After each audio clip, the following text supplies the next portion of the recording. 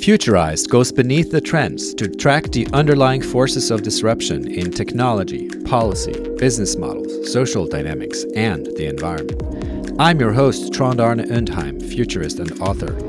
In episode 50 of the podcast, the topic is the future of corporate venturing. Our guest is James Mawson, CEO and founder of Mawsonia, the publishing company producing global corporate venturing.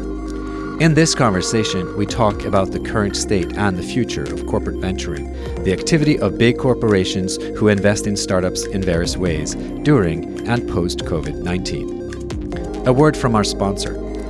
Do you have business challenges or you would like high-quality external input from experts? Yeggi is an insight network with access to on-demand teams made up of select talents from thousands of experts across industries and markets, including financial services, education, software, energy, healthcare, and life science. Check out Yeggi at archives.yeggi.com. That's Yegii. Jim, how are you today? Very well, Trond. It's a great pleasure to be back once again and chatting with you. Yeah, I thought we'd talk a little bit about corporate venturing.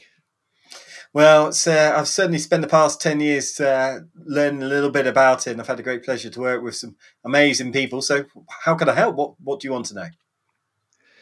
Well, first I wanted to chat a little bit about you. You know, it's interesting to track kind of your path into corporate venturing. Maybe you can enlighten me actually on how you got into this game. Sure, happy to do so. Gosh, it's feels a while ago, but it was just I used to be the private equity and venture capital editor over at Dow Jones, so publishing various trade papers and obviously some of the reporting going up to other areas that Dow Jones does, such as the Wall Street Journal or Dow Jones Newswires. But we really only covered, and this is the sort of 2006 to 2010 period, we only really covered the independent venture capital and private equity firms, the main names you would know, like a Sequoia and Accel or Blackstone and KKR, raising money primarily from institutional limited partners, the big pension funds, life assurers and banks.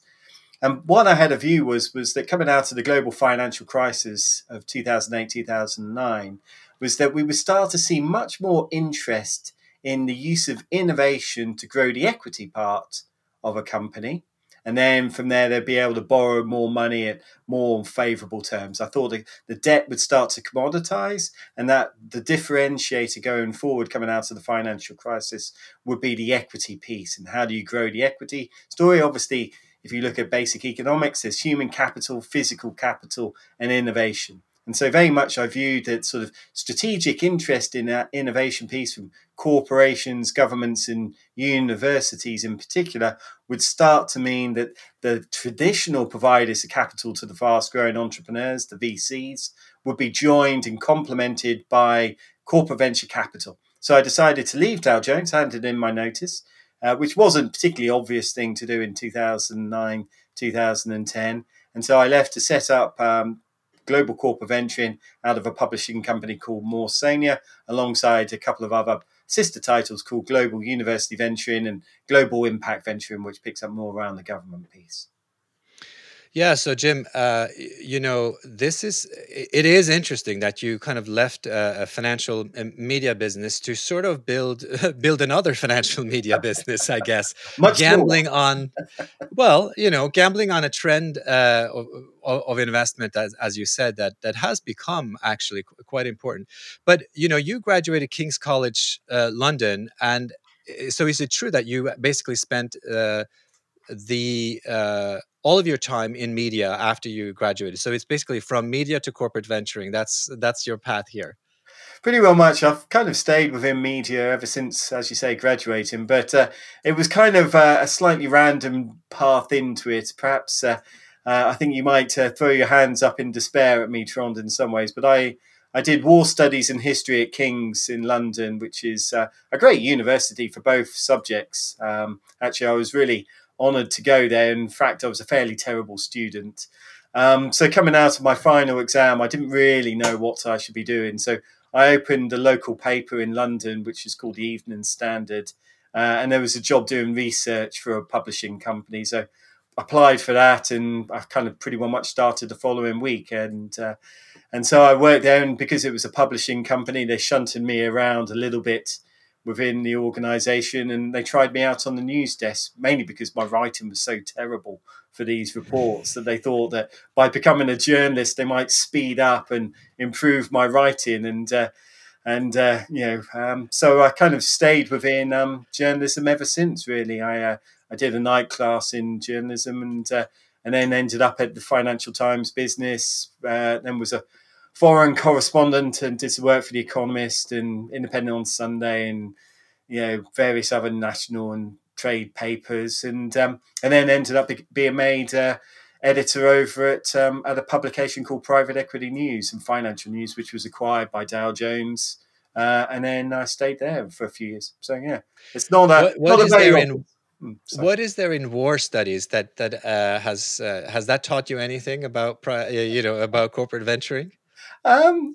Actually, surprisingly, more than you would expect. Actually, so like there's a great view on sort of war studies, which is why do wars start, and how do they end, and then what goes on in between it. But effectively, it covers everything within society and history. So the reason I chose war studies was because I quite enjoyed history at school, and I viewed the war studies as the most interesting bits. But by looking at war studies, you look at everything. You look at people, psychology, physiology. You look at societies in grain and iron production. You look obviously at battles and human character and technology and everything within it. So, but the sort of main bit that stuck with me in some ways, Trond, was this idea that really, if you think about why things happen or what goes on to happen, you think around the aims.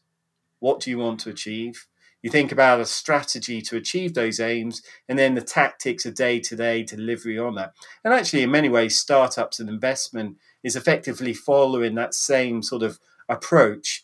But what I found interesting is that it's not obvious to people that they're following that approach. And so I think it's relatively simplistically, that's my level of academic quality and rigor. I would say that, and I would caution anyone not to follow too closely what I say in that regard, Trond. But but to my simplistic way of thinking about it, if you can understand the aims of what people are trying to achieve, and then the strategy of how they go about to do it, and then how they go about day to day, then actually that's quite a good basis for asking questions, which is journalism. There's only 5 questions really: who, what, where, when, why, and how. Was that 6?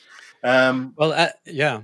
Well, as you know, Jim, I've been fortunate enough to attend, many of your excellent convening conferences of this community, and you are basically the prime convener of a global community. So that is no small achievement. And let's talk about that in detail. But first, this whole war studies detour here makes me actually now understand more about the subtitle of your recent book on corporate venturing, A Survival Guide, because that's how this language gets in there, I guess. You say something there which I found as an interesting kind of gateway into this. I guess maybe we can call it a market, because you say it's not the biggest or the fastest that survive, but it's the most adaptable to change. And I believe you're probably quoting someone there. But why was that so important to you when you create this guide on corporate venturing, to say that? Yeah, it is. There's very little that's original in my brain, Trond. So standing on the shoulders of giants is a good way to approach it. And that's a quote from sort of Isaac Newton. But the quote within the book, it's not the strongest, but it's or the fastest, but it's the most adaptable. Is actually from Darwin. So when he was doing The Origin of the Species, he was looking at people and thinking about it. So it was attributed to Darwin by some people anyway.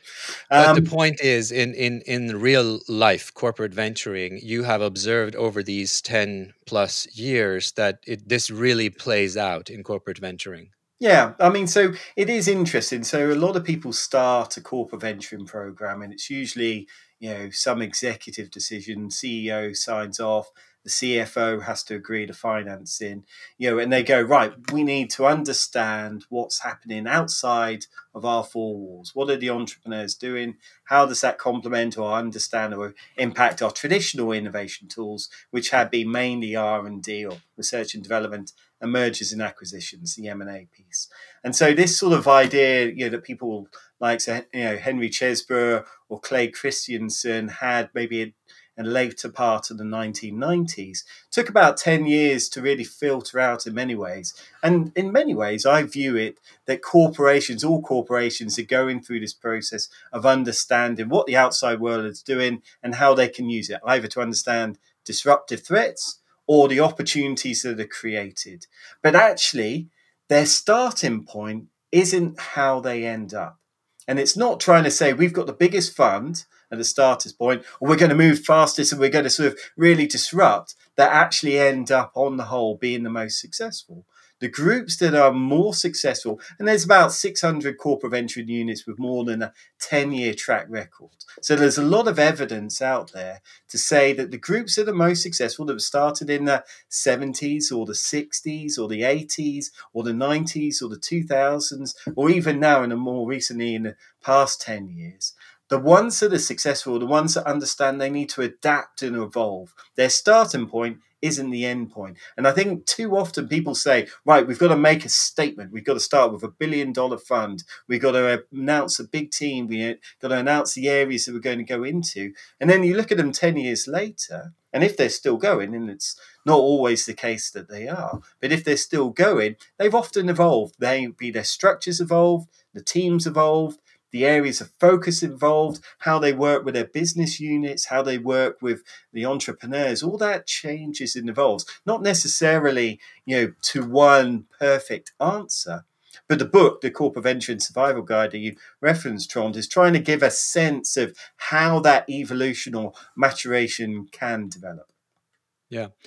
I don't know to what extent you'd like to go into individual examples, because I know, for you, they're all your members and they're all treasured, friendships and stuff. But if we just loosely look at one, which I found pretty instructive, just look at the history of GE Ventures, and even just the recent history. And I'm just going to, admit that I haven't really tracked their entire life cycle. But if you just look at the last few years, and this will bring us incidentally to your power list, because they were for the years that I came in and looked at that power list, they were kind of a poster child success story. And for anybody who has studied business, GE is a company that you would say they are a survivor, right? They are on the other Jim Collins's book, a list of kind of survivor companies. They are really, they tend to survive a lot of change. In this particular case, something, and maybe you have more of an explanation that's more advanced than mine, but regardless of being basically on top of some of your ranking lists, and basically arguably their companies in the portfolio, I think up to 100 of them now, were doing pretty well, although early in the cycle, then the decision is somehow made to get rid of the entire portfolio. And I haven't really tracked it in detail, so I don't know what their next plan is with venturing, or to what extent this is just, it's obviously just one part of a kind of a focus on early stage venturing in the life cycle of GE as a company. So I'm not to say that this is the end point, but how do you understand what happens around GE when it comes to venturing? Yeah, great question. I mean, they're a poster child in many ways for many reasons, Trond, just spot on. So there's a little bit of context to the sort of GE Ventures that, that would have been sort of within the power list rankings for global corporate venturing over the past few years, or had been. So before that, obviously GE through the 90s and 2000s in particular, under Jack Welch and others, really built up their financial services piece, what was GE Capital. And in many ways, if you're looking at some of the books that come out from, the Wall Street Journal reporters or others, they very much sort of point to this sort of financialization of GE as a whole and trying to meet the quarterly estimates or just beat it by a fraction, and trying to massage things to make that happen, was a challenge going into the financial crisis 2008-9. So GE Capital had a ventures unit. Within that, they were doing some deals as part of this much larger financial sort of unit, which was big. Up until sort of 2008. And then they basically said, whoa, we're actually meant to be an industrial company with these different divisions, power, aerospace, whatever it might be, healthcare. And so they kind of stripped out the GE Capital and started to sort of wind that down a little bit. But it made the company, in effect, lose a little bit of its sort of rigor in terms of understanding how different units were going to deliver their quarterly earnings. And so the period of the 2010s, in some ways, is this idea of GE Ventures being set up as effectively a very well-run corporate venture capital unit, looking at innovation more widely. Under Sue Siegel, they had Marianne Wu, so they had sort of professional ex-venture capital managers coming in to help the corporate business units understand some of the innovation trends and how they could get on top when their core, in effect, buffering platform, GE Capital, was no longer really in place as well. And so they built up, as you say, a sort of unit about 100 odd deals. They had a really strong team, probably had 40 or 50 people at its height in terms of looking at licensing, looking at ventures, looking at business creation, acceleration, how they can help their corporate business units expand and develop. And so they were covering a wide range of areas. So they had a great team. They had a great mandate. They had some great investments. They had a great name behind them, obviously. And at the time, they were given, in effect, the balance sheet. GE been around 100 plus years, and they had been told effectively, you don't need to worry about having a specific set amount of capital because we're GE. We'll always have enough money. Effectively, you're around in error. And so they sort of invested 100 odd deals. They probably put out a few $100 million of capital. And then when the problems hit with the power unit, and they suddenly went, my God, we've just lost this money. We need to claw stuff back. In effect, the finance people went, we need to find things that we can sell. What assets do we have that we can sell? They could break up parts of their company, the business units, and split it up in some ways, but we need to find money. So they did, in many ways, what is a potential pitfall for a lot of corporations, which don't have a specific committed capital to go with a specific committed team of CVC professionals, is that they then said, right, you can't do any more deals and we're going to look to sell your portfolio companies as quickly as we can. But it's not easy to sell private companies. So they wiped out the team all left effectively. They then have done 2 secondaries deals to sell the bulk of their portfolio companies in healthcare and industrial assets. And in effect, GE no longer has a corporate venture capital unit. They still do licensing and some bits and pieces. But, in effect, they've gone from being a poster child for the right reasons in many ways. Strong team, great deals, great name, a lot of, capital in effect that they can do it and built up to basically making a decision to effectively wipe it out. It's such an interesting story for many reasons, but it brings up, I think, things that I have written about, things that you have written about, which is sort of this tension, and it's very known, I think, in this industry, this tension between the goals that you're setting yourself as a venturing unit or as a company having a venturing or really any kind of innovation activity versus the business cycle and the external pressures. Because, if you look at, and I'd be curious to hear if you think things have changed, but if you look at the past internet bubble, right? Everybody then tried to get on the bandwagon in the corporate sector, started a venture fund, and in many ways really started the first big hype cycle for venture capital. That was after or right and around 2000, many corporate venture funds were created. And then arguably we're now kind of coming out of another massive big cycle of creation of corporate venture funds over the last 5 years, I'd say. And you correct me if I'm wrong on the edges of these statistics. But what, interestingly, do you think will happen this time around? Are we going to see again a contraction and again what the story about GE Ventures tells you? Or have we now moved into a different type of maturity where even though some obviously because of the business cycle will close for lots of different good reasons, the industry as a whole is becoming more hybrid in terms of the rationales for these units? And because this used to be the story about corporate venture, they're slow, they get the worst deals, but they have the most money, so they always get some deals, and then they eventually get cut, typically after the first fund or before they start their second fund, right? That used to be something that VCs would say about corporate venture. Yeah. But then the story got rosier over the last, I guess, 7 to 10 years. Where is the story moving now?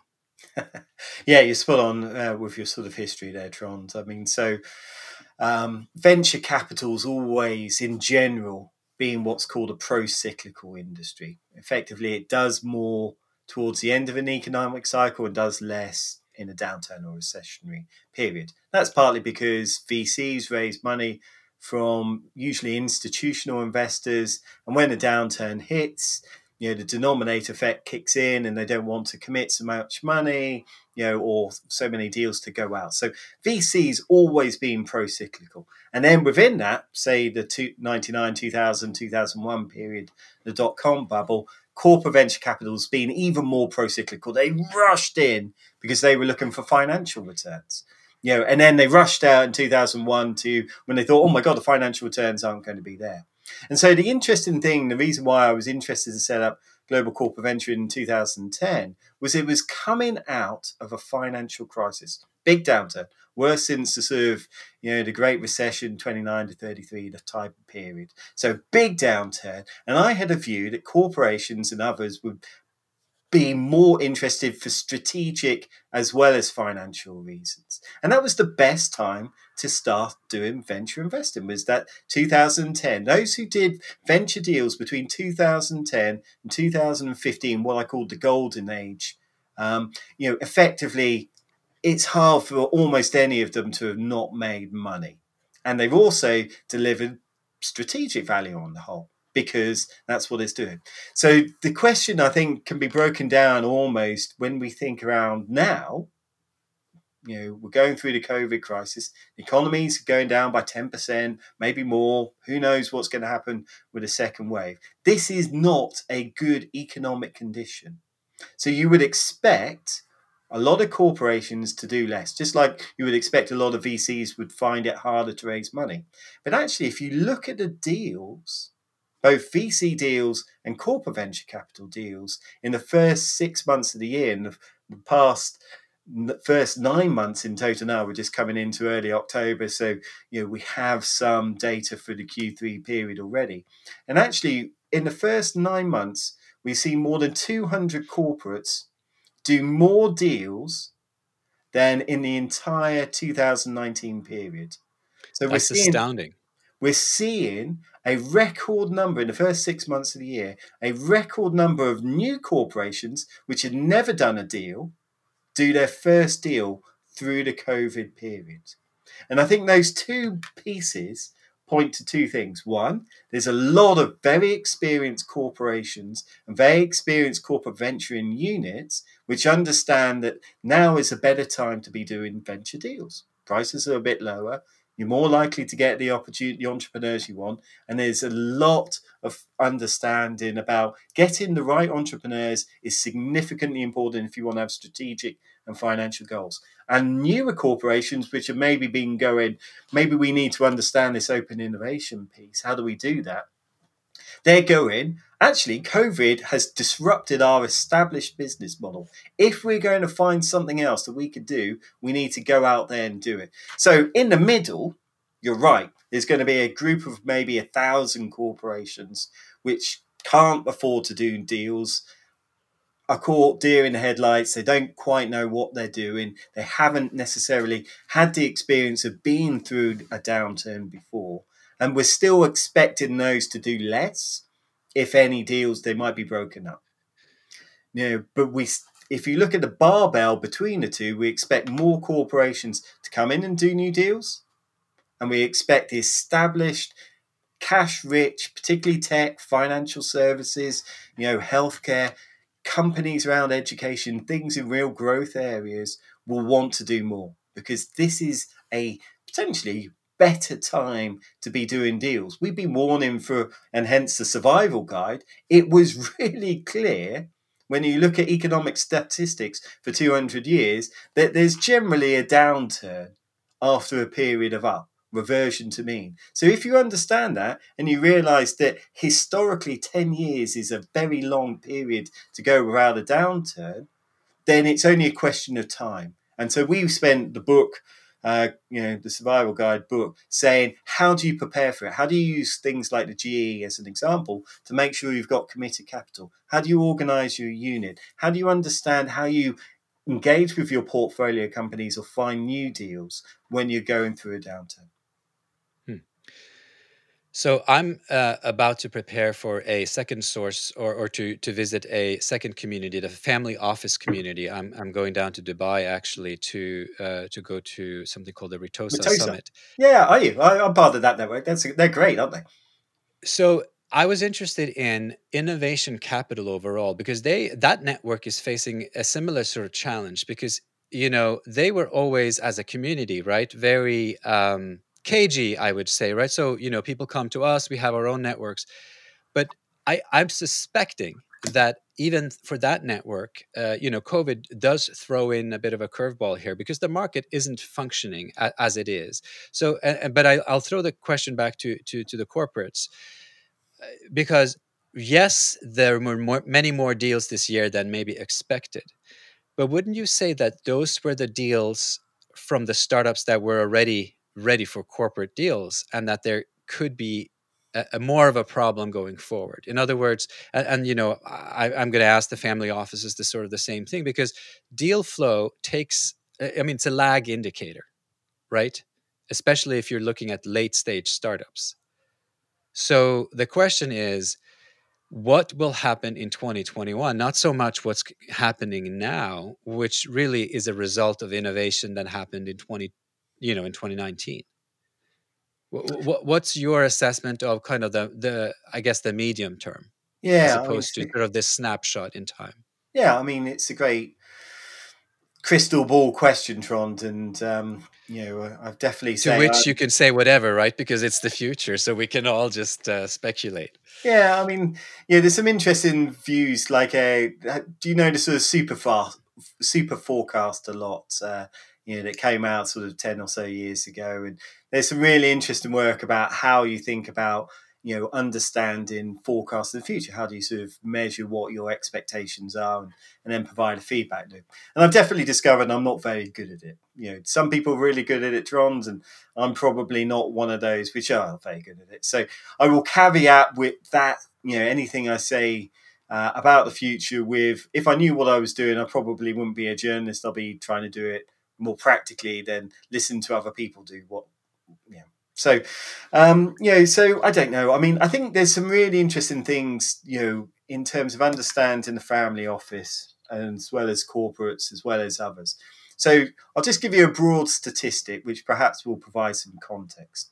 So if you roll the clock back 10 years, 2010, the prior decade, most of the money going in towards entrepreneurs, fast growing entrepreneurs, came from VCs that raised money from institutional LPs.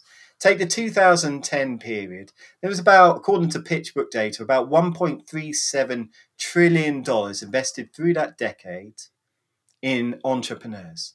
Now, VCs in that period raised about $500-600 billion, there or thereabouts. So that implies that the majority of capital in the last decade came from non-traditional investors, corporations, government sovereign wealth funds, family office types, university venturing funds like MIT has the Engine, or whatever it might be. Oxford has Oxford Science Innovation. There's a whole group of what used to be called non-traditional investors, sometimes tourists, as a more pejorative term. And I think if you take a view that venture capital will shrink, that there's going to be less interest in innovation and entrepreneurship, and that money will decline, because VCs will effectively find it, as they've always had, their cottage industry on the whole, which raise money from institutional LPs on the whole, which do less money. And it's always been the case that VCs struggle to raise very large funds and to scale globally. But the past decade shows that the industry can scale and can grow much bigger. If you look at the rounds that are happening, even so, they might have been rounds already set up, 6 months ago or 9 months ago. But these are still very large, hundreds of $1 million rounds. 10 years ago, $100 million round was the exception. There was one a month, one every few weeks. At the peak, 2015, 16, 17, 18, it was probably one every day. And now, even if you look at a daily track of deals, there's still that.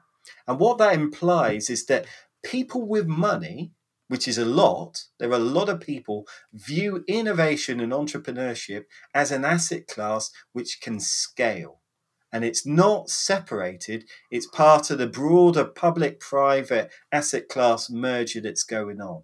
The techniques that people use for corporate venture capital in private markets, public companies are using to take stakes in other public companies and say, we can help you. They are applying that same strategy. Sovereign wealth funds like Temasek aren't going away. Family offices are saying, if we're going to do this, we have to understand it and do it properly. So you're spot on. But most of those family offices get their money because partly they've been entrepreneurial in the past and they've raised a company, which is done well. Think like the Bertelsmann, with the Mohn family. Think around the Walton family for Walmart.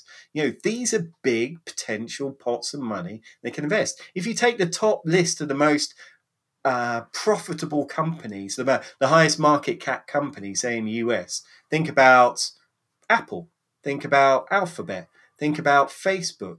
And then you look at who owns a large chunk of those shares and what do they do with their private family office money.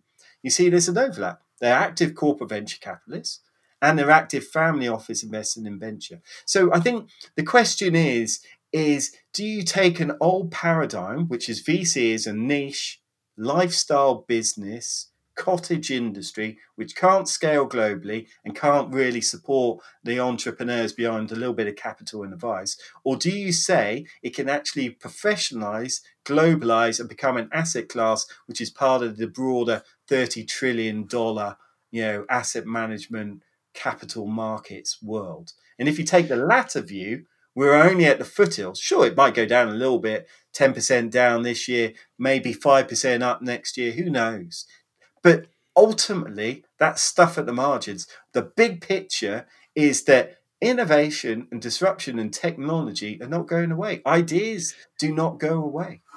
Yeah, I agree with you. That's a very savvy, actually, explanation, Jim. I think what I was more worried about, and this is probably more of a short-term worry, is that the communication flow between early ventures and capital obviously either has to go online, and which is what I wanted to turn to now, or in the interim, as we are developing our own trust in these digital tools, the bigger deals, sure, they will go ahead because there are established metrics. Big 100 million corporate venture deals, there, even though they are startups, there still are some customer metrics. There's some readily established metrics that you can use for your investment, and you can do true due diligence. What I was more thinking about is when non-traditional investors go in back perhaps earlier in the cycle, if that were to be necessary again. The question is just simply what's going to happen to the early stage within startups. Are there enough good startups being created during the COVID period? And will actors such as family offices and corporations have access to those the way that they have sort of demanded to have access to them, over the last few years? But anyway, I mean, these would be speculations. If you want to comment on that, please do. Yeah, I mean, I've got fairly strong views. Whether they're right or wrong, I don't know. But yes, it's the short answer. We are seeing family offices, corporations understand how they can invest in earlier stage companies and support them. If you look at the volume of deals done, most of them are that seed A round. So this is usually pre much product development, certainly before much global scale out. And corporations, as well as family offices, are investing at that earlier stage. And they're still doing so. By volume, obviously by capital, by value, most of it goes later stage, B, C, D, and later stage, because that's something that can then, they think, be scaled and rolled out globally.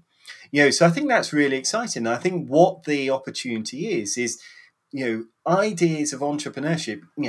Far better than I, given your sort of background and experience. Trond, helping entrepreneurs form and develop.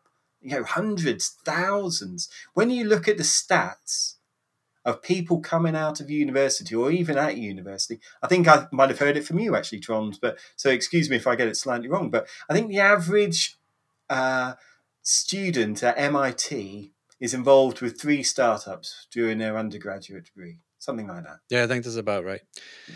So so I mean, yes, that access and presumably the interest of young people in innovating. I am not saying that that's going to end, and I don't think we. But that's the key. Once you get this idea that there's this enormous bubble of people going, we have to be entrepreneurs. When I left King's, there was just no one even. It was never discussed. No one even thought about it. There were no role models. There were no cases. It was, to say it was not even an option is to do a discredit to the fact that no one even knew that it could be an option. Now 70, 80, 90% of all students are either involved or thinking about entrepreneurship. So this wall of talent, which suddenly can then be digitalized. And then there's this amazing amount of capital and interest in these ideas. I think you could arguably say that we should, over the next few years, be 10xing from, the 20 to 30,000 odd deals that are done each year. Corporations involved with 10% of that, 25% by the value of deals done. Corporations were involved with $135 billion of venture deals last year alone. Be similar, 100 billion maybe this year. So if you 10x that over the next 24 months, which I don't think should be beyond the realms of possibility, because it's global, because it's everyone has to think about it. Who of your ex-students would join a large corporation here and now, even if there were jobs? Who could do it? So what is their options? What are their options? But then suddenly you say the cost of starting or cost of thinking about applying your PhD or your MA or your undergraduate idea, what's the cost of it? What's the downside? So this phenomenal opportunity, which is COVID, people at home trundling away, working, playing a few computer games, doing whatever they might be doing. They can't go out. What are they going to do? They have to set something up. And there's this capital waiting for them. It's fantastic. Yeah. This could be an unprecedented opportunity. So I would say it wouldn't be beyond the realms of possibility to 10x. Now, whether that happens or not, who knows? But it should be the goal of any society, any university, any corporate, any family office, any investor to say, we should be taking what we did last year and going, we should 10x it. Well, Jim, I mean, this is fascinating. We are certainly at a grand moment in history, right? It'll either be a grand implosion, which, I mean, there are people, looking at it that way, or it will be a grand, innovation moment. That's for sure, because the tests of the resilience of the system have shown unequivocally that the system isn't resilient, right? So we are looking for something beyond the system. Yeah. And, so I think you're right about that. Look, I wanted to talk a little bit about the strength of the network that you have built, because one of the things, right, if you're trying to go digital and you haven't done, anything digital and you don't have a network, now you're basically back to the laws of nature and you have to build something enormously, creative and new. But in global corporate venturing, you were, I think, lucky enough to have built over, these 10 plus years, a very cohesive and strong network of people who actually want to interact. And I know, because I'm part of this network, that we know each other personally at this Mm. point, right? We know each other, we Every start to friend, Tom. trust each other, and we're friends, many of us. How was it for you to transition to 100% digital with this network? And I did attend, actually, thank you very much, last week. So I have a little idea, and it's not the same. And I'm sure it will evolve. And you will all hopefully have access to better online systems that are, tracking and making us feel even more part of the community. But how was your experience of taking this digital? Yeah, it's a great. You ask us some good questions, John. If you should become a journalist rather than won't be as highly paid. I would definitely say that. But That's right. That's uh, right. yeah, I mean, so well, actually, I've got a book. Actually, one of the people we had speaking last week was Ronald Cohen. So Ronald, who used to found Apex Partners, called the father of venture capital in Britain, and his father's social investment, because he does a lot of work on impact investment. He's chairman of the Global Steering Group. So anyway, when I was thinking about setting up a company, again, bear in mind I'd left university, worked for corporations effectively, and then decided to set it up. I kind of asked Ronnie. I said, look, how do you become an entrepreneur? What is it? What advice would you give? And he said, funny you should say that. I've just published a book. So he very kindly gave me a copy of his book at a National Portrait Gallery where he had the sort of launch there. It was a great, amazing event. Ronnie's amazing. And there was a nice line in there, which was second bounce of the ball. Think about something which everyone's talking about now, and then roll the clock forward and say, what does that mean? What will happen afterwards? Because that period between thinking about it now and executing it, becoming more sort of topical, gives you as an entrepreneur a narrow window. Once everyone's talking about it, the big corporations or investors or whoever else has an opportunity. If you're thinking about something before it's become the opportunity, then you as an entrepreneur have an opportunity to build that network. And I had a view that in effect, news and publications would start to become much more focused on a small community, the network effects model that LinkedIn or Facebook or others applied, 10 years before. I thought that there was room to create something with a small cohesive unit. So in many ways, the digitalization of that network becomes possible only if you've sometimes built those relationships beforehand. So that was our sort of window. And then what we've tried to do in the digital forum last week, which took our live conferences, say we would do a conference in California or London. You've very kindly spoken as well. So thanks, Tron. But we'd have maybe 800 corporates. It's about $10 trillion of aggregate annual revenue, 200 billion of venture assets under management. And then they would meet up and they would talk. They would share war studies. They would share deals. So all you've got to do to think about the digitalization is, in some ways, what are they looking for? They want some thought leadership.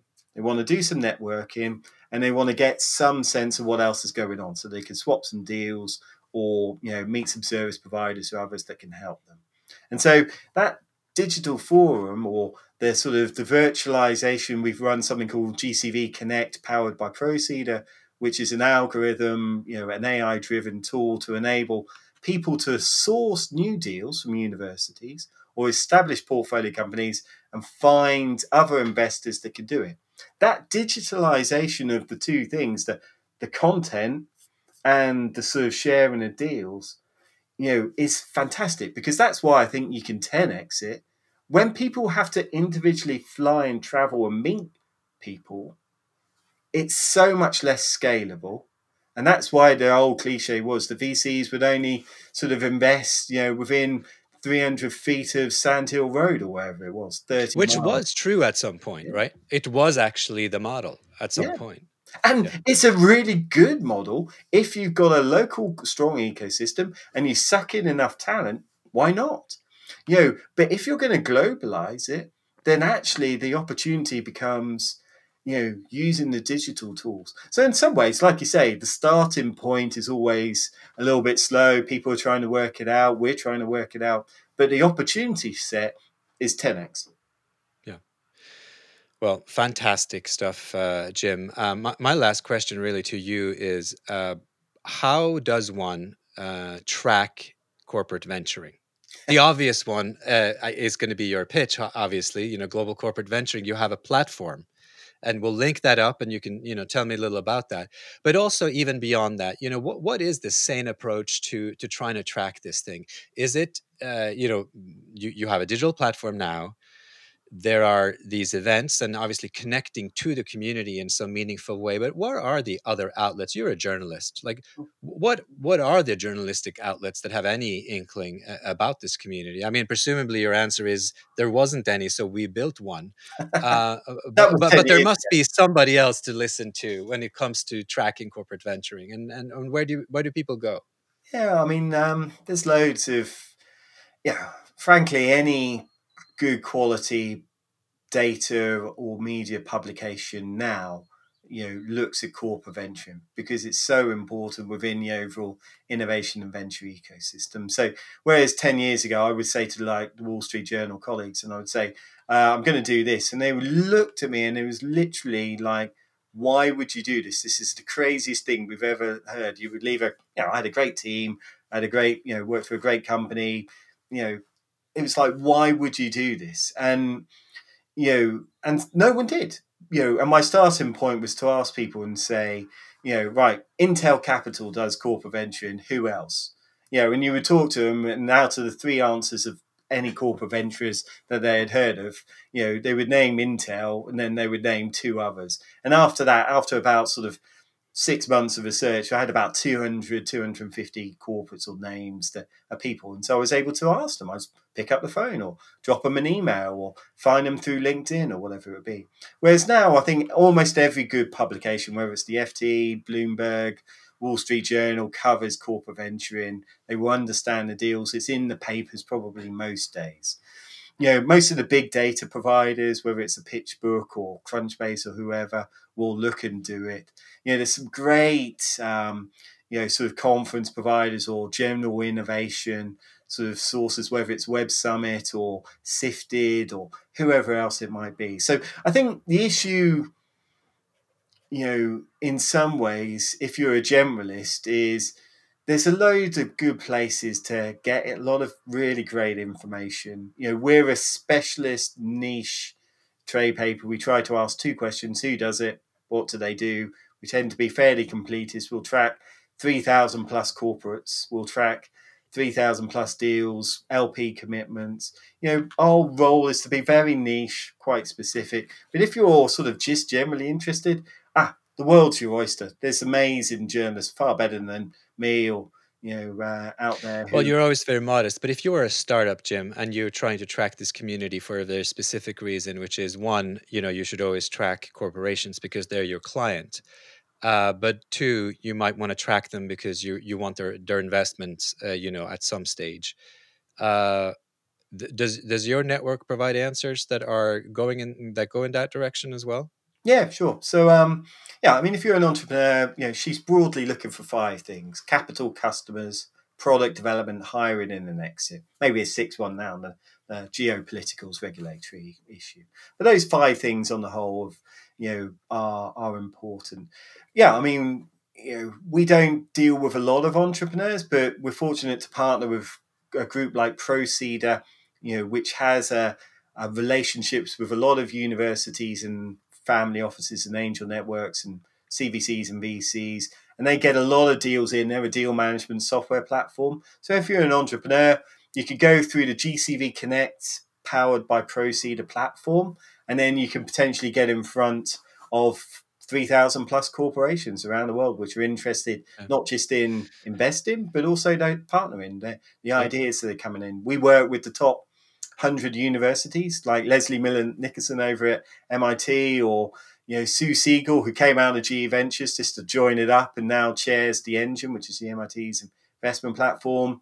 We'll work with the top 50 OECD type countries, understanding their innovation ecosystems, and we'll work with the main corporates. But then there's some great places out there like PitchBook. We partner with a PitchBook to help understand the general VC data and information. So I think if you're an entrepreneur, great. It's hard. It's really hard being an entrepreneur. There's stuff that we can do to help. Reach out. Jay Mawson at mawsonia.com. Happy to help. I might not be able to help too much, but I certainly think if you go through the GCV Connect powered by Proseeder platform, you'll have some great opportunities. And if we can, we'll invite you to join the stage and share your thought leadership with the big corporates. Thanks, Jim. This has been immensely valuable. You sharing your immense experiences with just tracking and shaping, Jim, both this community. Thank you very, very much. Well, thanks for the invitation, Trond. And, I've learned a lot from you. So let me know anything I could do to help for you or your community. So thanks, Trond. You have just listened to episode 50 of the Futurized podcast with hosts Trond Arne Undheim, futurist and author. The topic was the future of corporate venturing. Our guest was James Mawson, CEO and founder of Mawsonia, the publishing company producing global corporate venturing. In this conversation, we talked about the current state and the future of corporate venturing, the activity of big corporations who invest in startups in various ways, during and post-COVID-19. My takeaway is that corporate venturing has emerged as a more and more reliable and impactful asset class, born out of a desire to catch up on innovation, but maturing into a significant positive force for sustainable high-impact innovation, growing through shocks in the economy. Thanks for listening.